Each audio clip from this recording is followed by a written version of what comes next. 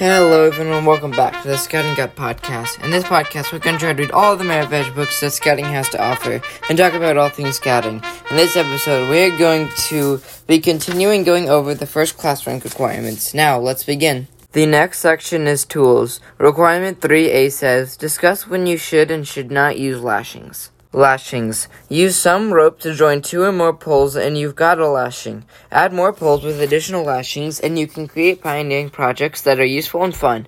With a little time and a few materials, you might build a tripod from which to hang a lantern or a towel rack or a wash station for your camp kitchen. If you have more time and materials, you could build a dining table, complete with benches, a bridge, or even a functioning merry-go-round. Whenever you build, you will have fun and gain valuable practice with knots and lashings. The language of lashing. The following terms will help you understand how to make lashings. Pole. Usually made up of wood, poles are the structural components of pioneering projects. Depending on the scale of a project, you may use something as light as a hiking stick or as sturdy as a tree trunk. A large, heavy pole is often called a spar. Wrap. A wrap is a turn made around two or more poles to hold the poles tightly together. Most lashings require three or more wraps made tightly side by side. Frap.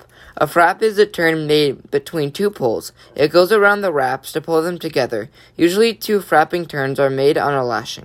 Outdoor ethics and pioneering. Large-scale pioneering projects require a lot of sturdy poles. To minimize your impact on the environment, use poles that come from your troop or council camp supply of building materials. If you gather natural materials, do so in a way that does no harm to the environment. For example, a landowner who is clearing out a piece of property might let your troops scavenge down trees for use in pioneering projects. Store poles in a cool, dry place, and that could last for years. Build your projects on a durable surface, not in a fragile environment. Many footsteps in a small area could trample plants and compress soil, making it difficult for the land to recover. Use the following guidelines when you are planning on a pioneering project. Follow the principles of outdoor ethics to protect the land. Use only material approved for the project. Take everything apart when you are done and leave no evidence that you were there. Store poles so that they can be used for future pioneering projects. Coil ropes and cords and store them. Square lashings.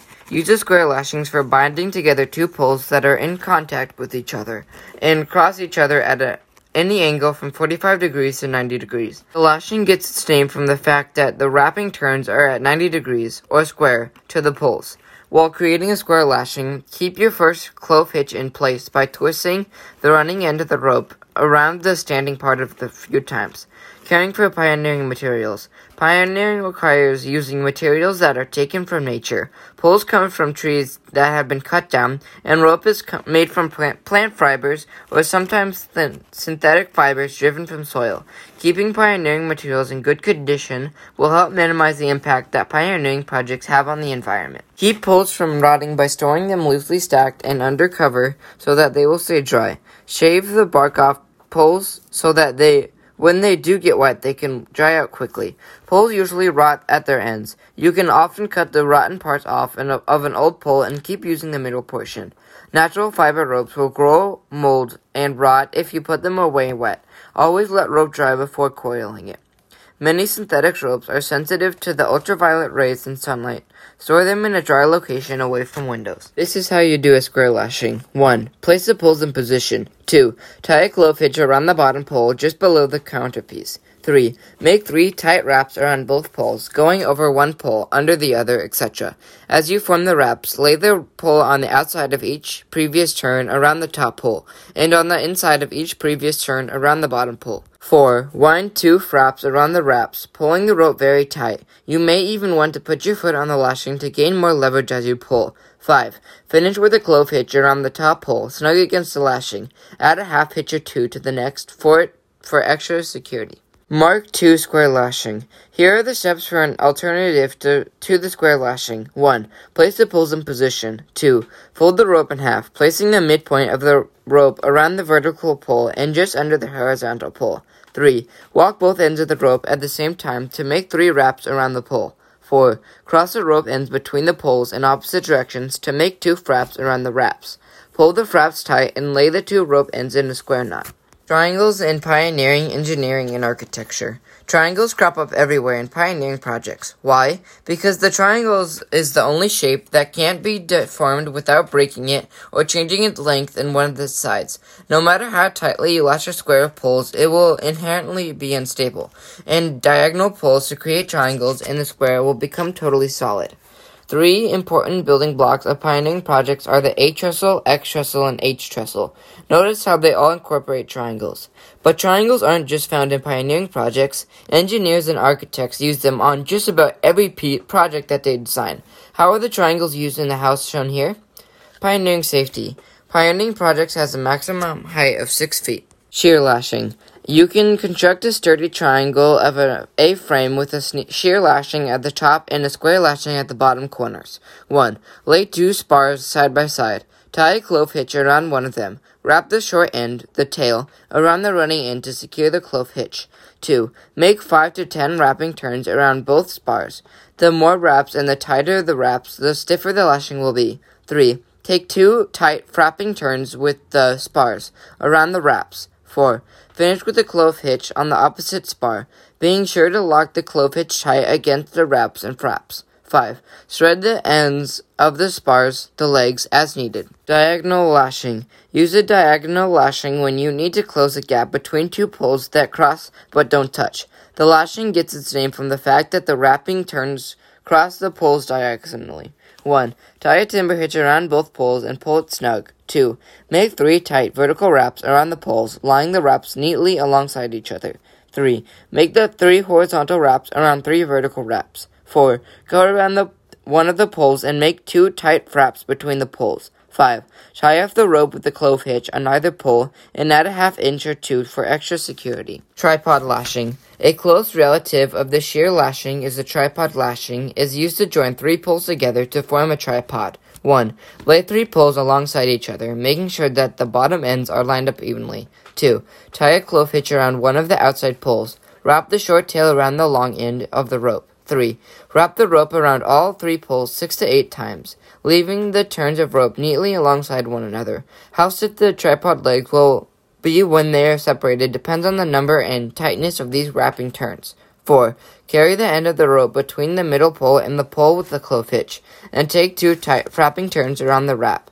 Then, pull the rope straight across the center pole, not diagonally over the wraps, and take another 2 tight wrapping turns around the wraps between the middle pole and the other outside pole. 5. End with the clove hitch around the outside pole, being sure to snug the clove hitch tight against the wraps and fraps. 6. Stand the tripod up and spread the legs into position, crossing the outside legs under the middle pole. To make your tripod more stable, add crossbars near the bottom using square lashings. Round lashings. Round lashings can be used to join 2 poles together, side by side, to extend their length. You could use them to build a tall flagpole out of hiking sticks. 1. Position the poles beside each other and join them together with the clove hitch. 2. Make several very tight, neat wraps around the poles. There are no fraps in a round lashing.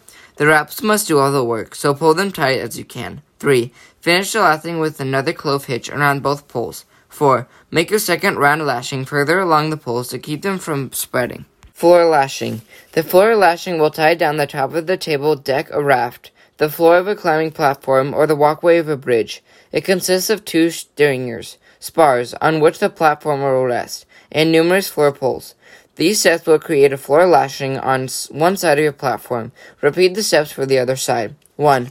Lay the floor spars side by side on top of the stringers, the logs or poles on which your platform will rest. Tie a clove hitch around the stringer, wrapping the pole's rope's short tail around the rope's long part. 2. Starting on the inside of the stringer, bring the rope over the first floor spar. From a bight in the standing part of the rope, pull the bight under the stringer, and cast the bight over the first floor spar on the middle on the outside of the stringer. 3. Pull the rope tight, then place a few new bights over the next floor spar on the inside, repeating step 2. Throughout the process, you are always working with a bight in the rope, passing it over the floor spar on the inside, pulling it under the stringer, looping the bight around the floor spar on the outside, and pulling it tight as you go. The long end of the rope will always remain on the inside of the stringer. Continue until all 4 spars are tightly bound to the stringer. 4. After attaching the last 4 spar, finish the lashing with a clove hitch around the stringer. Lock the clove hitch tightly against the last 4 spar. 5. Repeat the procedure to lash the other ends of the 4 spars into the other stringers. The next requirement is requirement 3B. Demonstrate tying the timber hitch and clove hitch. Timber hitch. The timber hitch is the perfect knot for use for dragging along across the ground. It is also the knot that starts a diagonal lashing. Here's how to tie a timber hitch. 1. Pass the running end of the rope around a log. 2. Place the end around the standing part of the rope, then twist the end around itself 3 or more times. 3. Pull the slack out of the rope or tighten the timber hitch against the log. The hitch will stay secure as long as you are pulling the rope. When you are done using the rope, the timber hitch is as easy to loosen and remove from the log. Clove hitch. Clove comes from the word cleave, meaning to hold fast. The clove hitch is used to begin and end many lashings. Here's how to do it. 1. Bring the running end of the rope over and under a pull. 2. Take the end around a second time, crossing over the first wrap to form the shape of an X. 3. Bring the rope around a third time and tuck it under the X. The ends of the rope should come out between the legs of the X. If they come out to either side of the X, you don't have a clove hitch. 4. Pull the ends of the rope to tighten the hitch. The next requirement is requirement 3C. Demonstrate tying the square, shear, and diagonal lashings by joining 2 or more poles or staves together. See the reading on requirement 3A.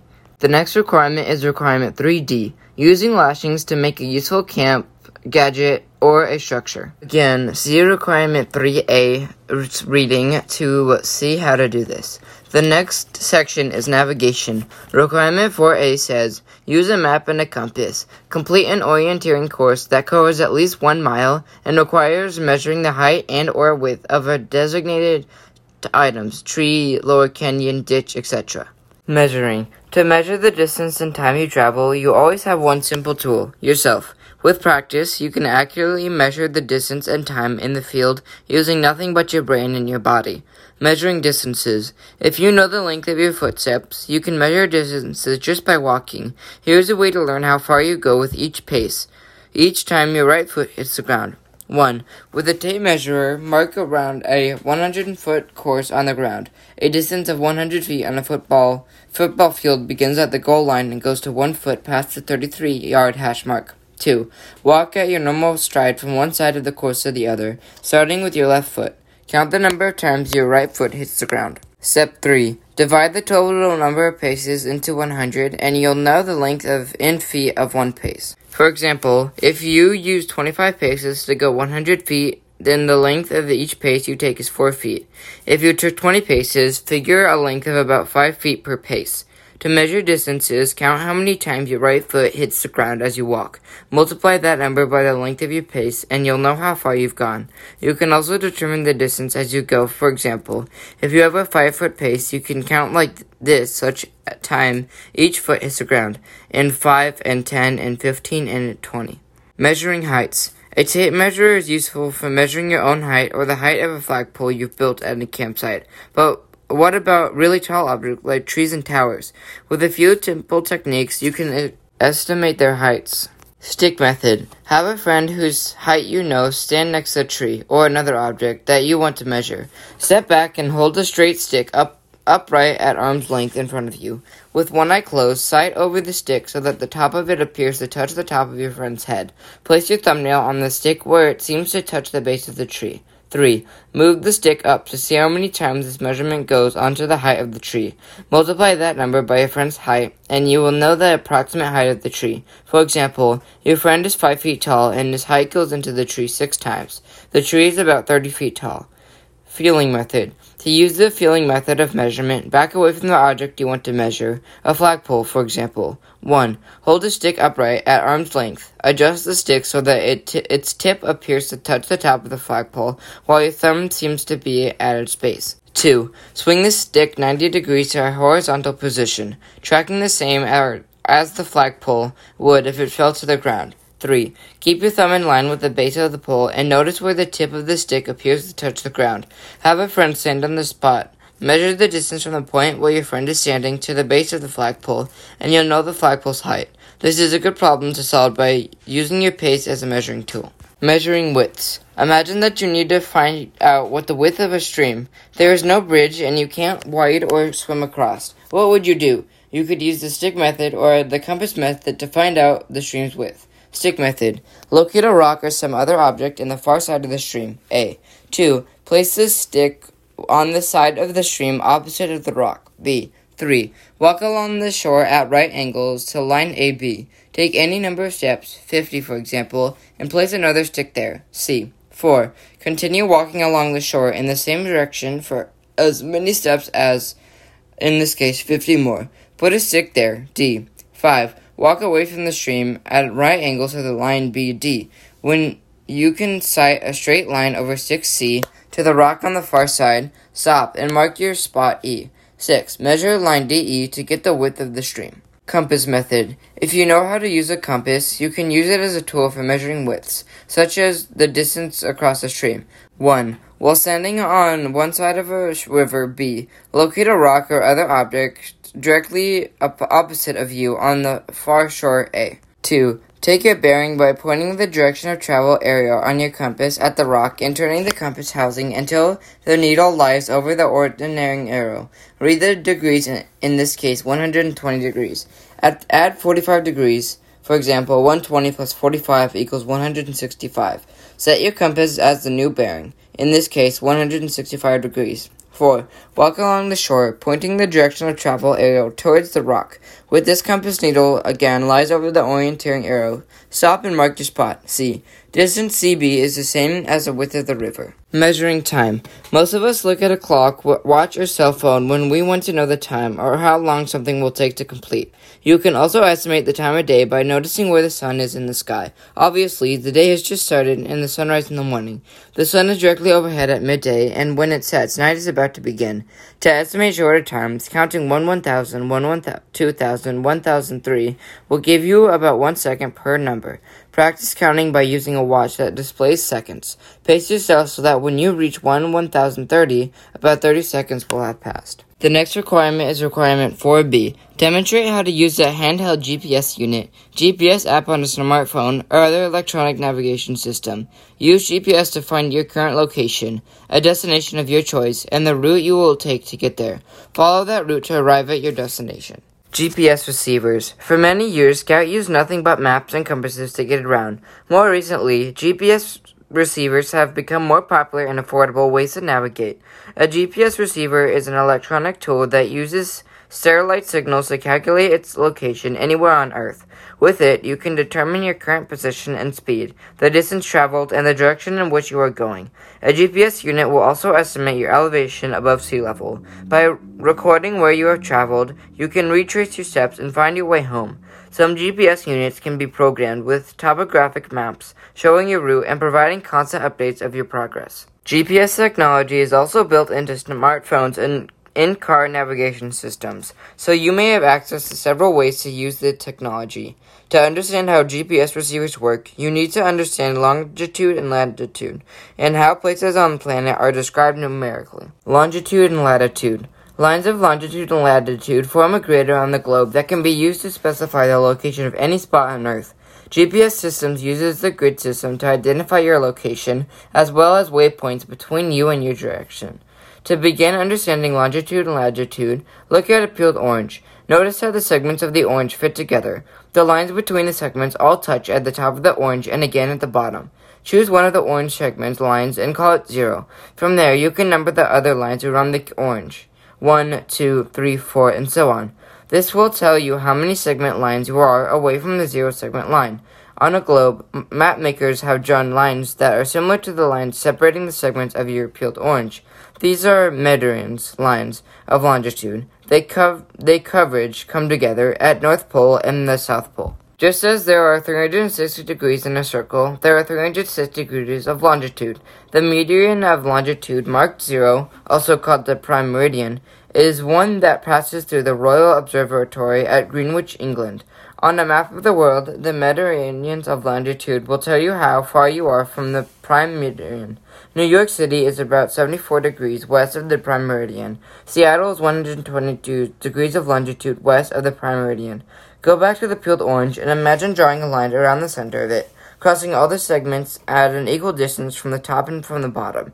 That line is the equator of the orange. Earth's equator is an imaginary line that is equally far from the North Pole and the South Pole. Equator comes from the word equal. The equator also serves as 0-degree longitude lines, drawn parallel to our number to the poles. The North Pole is 90 degrees of latitude north of the equator. The South Pole is 90 degrees south. Degrees, minutes, and seconds. To show detailed locations of each degree of longitude and latitude is divided into 60 minutes, and each minute of longitude and latitude is divided into 60 seconds. A position on the globe is located longitude first, followed by latitude. For example, the coordinates of latitude and longitude from the summit of Baldy Mountain, the highest point on Philmont Scout Ranch in New York, Mexico, are 36 degrees, 37 inches, 45 north, 105, 12, 48 west. That means the hikers standing on top of Baldy are 36 degrees, 37 minutes, 45 seconds north of the equator, and 105 degrees, 12 minutes, and 48 seconds west of the prime meridian. Being specific and precise. If you say that you live in the Manhattan, you can also mean one of the parts of New York City, but you could also mean a place in Colorado, Florida, Illinois, Indiana, Kansas, Montana, or Nevada. Scientists don't like that kind of impression. That's why they use numbers like those described here. UTM system. Another grid for identifying locations is the Universal Transverse Mercator system. It divides the globes in much of the same way as longitude and latitude, but uses meters for measurements rather than degrees, and minutes and seconds. Many maps show the UTM grid in greater detail. UTM zones extend from the North Pole to the South Pole. Each of the 60 zones covers 6 degrees of longitude. The zones are numbered from west to east, beginning at 180 degrees longitude, the opposite side of the globe from the prime meridian. The map at the right shows the UTM zones for the continental United States. As you can see, those zones are very large. To pinpoint your location, you need to figure out where you are within a particular zone. That's where easting and northing comes in. Easting. The measurement tells you how far east of the UTM zone's western edge you are in meters. The north-south Mediterranean in the center of the UTM zone has a value of 500,000 meters, so a coordinate to the east of the meridian will have a value of more than 500,000, while coordinating to the west of that meridian will have a value of less than 5,000. Estimating measurements start from the middle of the zone because that's the zone that vary in width from the equator to the poles. Northing. This measurement tells you how far north of the equator you are in meters. Let's look again at the Baldy Mountain at Philmont Scout Ranch. The top of the Baldy Mountain has these UTM coordinates. Zone 13, 480,929E, 40, 53843N. Baldy Mountain is located in Zone 13. 480,929E indicates the location of the summit, 480,929 meters, in relation to the Zone 13 meridian. Slightly west corner, in other words, that's the easting value. 45,843N means the Baldy summit is 4,053,843 meters north of the equator. That is the northing value. Most GPS receivers can accept data either in longitude and latitude formats or as UTM coordinates. Simply enter longitude and latitude numbers for a set of UTM coordinates. For Baldy Mountain, for example, and the GPS will give you the directions of travel and the distance to the destination. Likewise, asking a GPS receiver to show you present locations will bring up the number of UTM coordinates of longitude and latitude that can be located on a map to show you exactly where you are. The next requirement is requirement 5A. Identify or show evidence of at least 5 kinds of native plants found in your local area or a campsite location. You may show evidence by identifying fallen leaves or fallen fruit that you find in the field, or as part of a collection that you have made, or by photographs that you have taken. Plants. From grasses pushing through cracks to a city sidewalk to ancient farms covering a mountainside, plants are vital to the world. Plants help all animals because they release oxygen, which animals need to survive. Plants protect the land too. Their roots help keep soil from washing away. Leaves show rain as it falls, giving it time to seep into the earth instead of running off. Fallen trees, shrubs, and grasses enrich the soil as they decay. Plants provide shelter and food for wildlife. A dead tree can be important to animals as roosting site, a place to build nests, and a source of food. People use plants in many ways too. We eat fruits, vegetables, grains, and nuts, all of which come from plants. Lumber from trees goes into our buildings. Paper, medicines, and thousands of other products are possible only because of plants. Trees provide shade in yards and city parks, cooling the environment and offering us places close to home where we can relax and play. Forests are a perfect place to hike and camp.